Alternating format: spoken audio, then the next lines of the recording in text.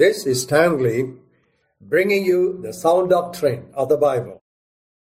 Under God, I conducted sound doctrine seminars in 1997, 2007, and 2012. The talks of these seminars are now made available to you in segments of 10 to 15 minutes each. They are for your enlightenment and edification. We continue from what we saw in the previous segment.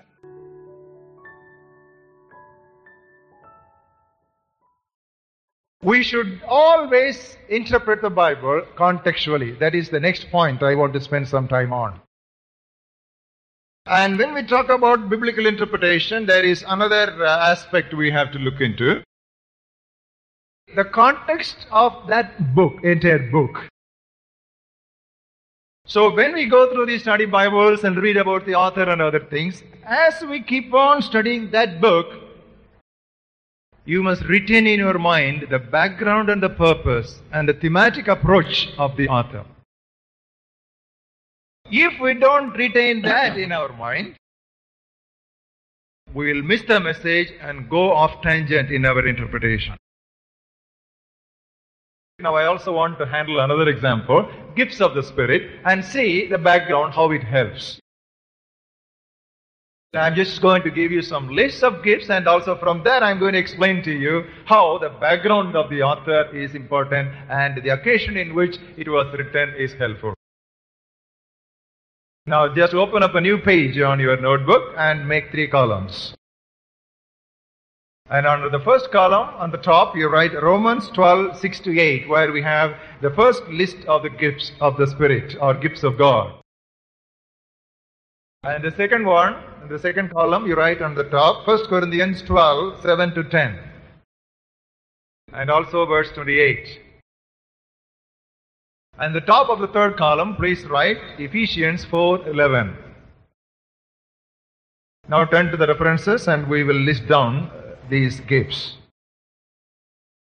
First, Romans 12, 6 to 8. Please write one by one as you see it in your Bibles. Prophesying, ministering or serving, teaching, exhorting or encouraging. These are all gifts, Verse 6 says, having then gifts according to the grace. They are called gifts of grace. Gifts of grace means charismatic gifts. Charisma means grace. And then another gift is there. It is giving. It's liberal giving. Then we read about leadership. That is another charismatic gift. Then showing mercy with cheerfulness. That is another charismatic gift. Mother Teresa has that gift. Okay, now come to 1 Corinthians 12th chapter. That is the second gift list. We read from verse 7. You can write just wisdom, then knowledge, and then faith, then healing, and then miracles, and prophecy, and discernment, tongues, then interpretation. In the same chapter, verse 28, apostleship, prophethood, then teaching. Then you don't need to write miracles and healings, because miracles and healings have already been mentioned earlier. So you have helps and then administrations. So that is in 1 Corinthians 12. Come to the third list. Ephesians 4 and 11. Apostles, prophets, evangelists, pastors, and teachers. How many do you have in Romans? 7. And how many do you have in 1 Corinthians 12? 13. Okay, and then Ephesians 4? 5. Now comes the question. Just look at those gifts with your just visual eye. There is a very interesting observation that comes out when you just look at it. It's all the gifts of God, the gifts of grace, the charismatic gifts, or gifts of the Spirit, whatever name you give. It is because of the needs and the conditions of the people who are addressed in that particular epistle. Now take, for example, Romans. We read about the gifts in Romans in the 12th chapter. But if you look at chapters 9, 10 and 11, you know what Paul was writing about? He was writing about the place of Jew in God's plan. Now you must read these 3 chapters when you are finding time. Then you will understand. You find exclusively the treatment was concerning the place of Jews in the plan of God.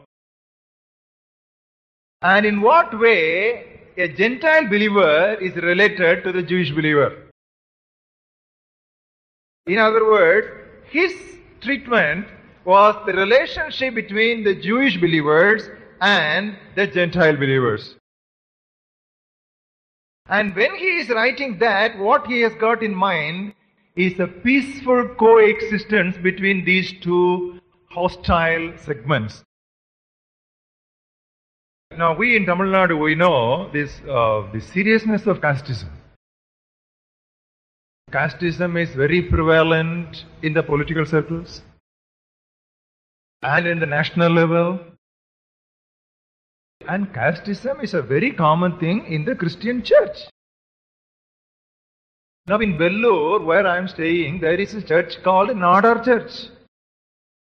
So the moment a Nadar gets transferred to Vellore, they would be the first people to go on meeting. It is an all Nadar church, but they have a different name for that church. So casteism is very difficult to pull out from even Christian believers. So between a Jew and a Gentile, you must understand it is between not even Iyer, it is between Iyengar and scheduled, not even scheduled caste, scheduled tribe. So how to keep them together in one church? That was his subject. So when he is writing that subject, when he was giving a gift, he is telling the gift of serving, encouraging, giving, being merciful. You see, all these gifts are necessary for coexistence. They are all gifts that are necessary in a relationship context. So he talks about those gifts. Now when he comes to the Corinthian church, what was their problem? It was spiritual pride and self-centered giftedness. In other words, the problem in the Corinthian church was competition over gifts.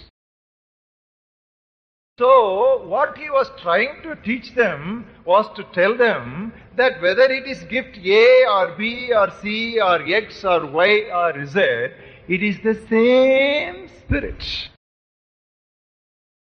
Now turn to the list and see what he emphasizes. 1 Corinthians 12th chapter, 8th verse. You see that you must get the spirit. Now you are on the second day of the study program. You should be able to get the spirit of the writer.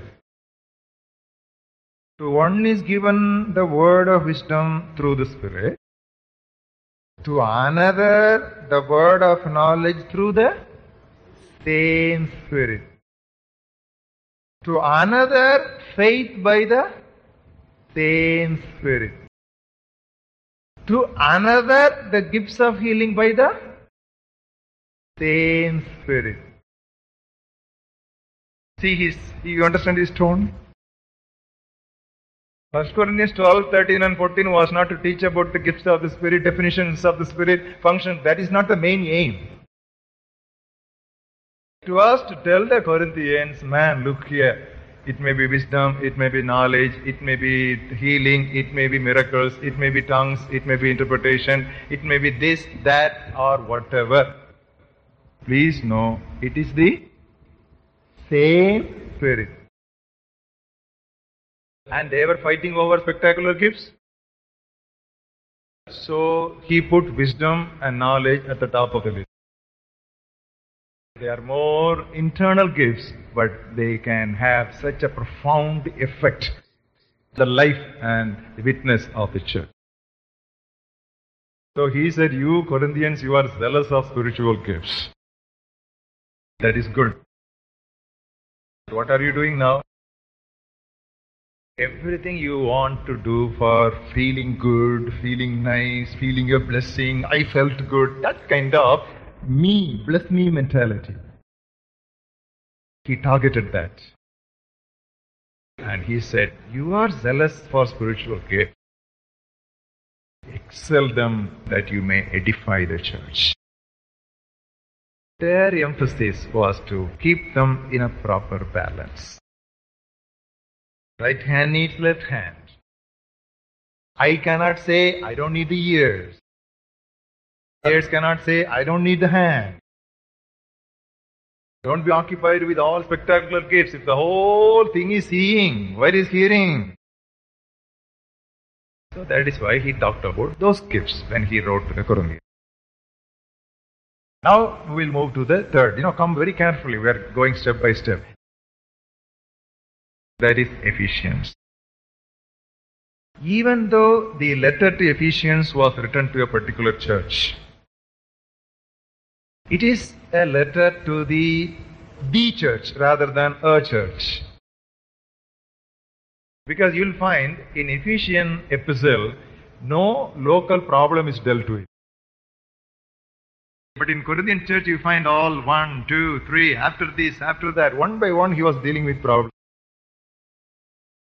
But in the Ephesian epistle, generally the word church does not refer to the local church, it refers to the universal church. It gives a heavenly viewpoint of the church. And there, when he writes about 5 outstanding gifts. For what? Look at the 4th chapter, the 11th verse lists up the gifts. What is the purpose of those gifts? To equip the saints and prepare them for the ministry. So why are these gifts given? If you are an apostle, what should be your aim? Make every believer in your church an evangelist. If you are a prophet, make everyone in your church an evangelist by your words of inspiration and encouragement. And if you are an evangelist, make everyone in your church to participate in your evangelistic gifts. And if you are a pastor, make sure every believer goes out in Sunday evenings. If you are a pastor of the Ephesians 4th chapter, the word that should be in your mouth constantly should be go, go, go, not come, come, come. And if you are a teacher, your responsibility is to make everyone under your teaching ministry a goer. Jesus prepared 12, and now Paul is telling them, we are at the beginning of the church age. Another 20 centuries the church will have to march on. We are still in the Mediterranean pocket. We have a big world. This 12-member team is not sufficient to go into every nation in the world. So if you are an apostle, evangelist, whatever you are calling, if you have a group under your care, edify them, equip them, and release them. Yeah, the gospel must reach the last man and the last woman in the world. That's what he wrote in the 1st century, for the gospel to reach the ends of the earth, and whoever has been faithfully doing, it is going. Whoever has reversed that order, they are still not missionary minded. Today, Ephesians 4:11 is quoted against missionary work instead of for missionary work. Making every believer a minister is the ministry of every minister. Once more, the ministry of every minister is to make every believer a minister. You know why that list was there for Romans? And you know why this list is there for the Corinthian church? Now some imagination. If Paul were to write a letter to the Indian church, what gift list he would give? That is an assignment for you. I am not ready to help you for that. But in this sequence and in this logic, you can develop because you also have the mind of the Lord. So when you study these things with the background of the author and the background of the people,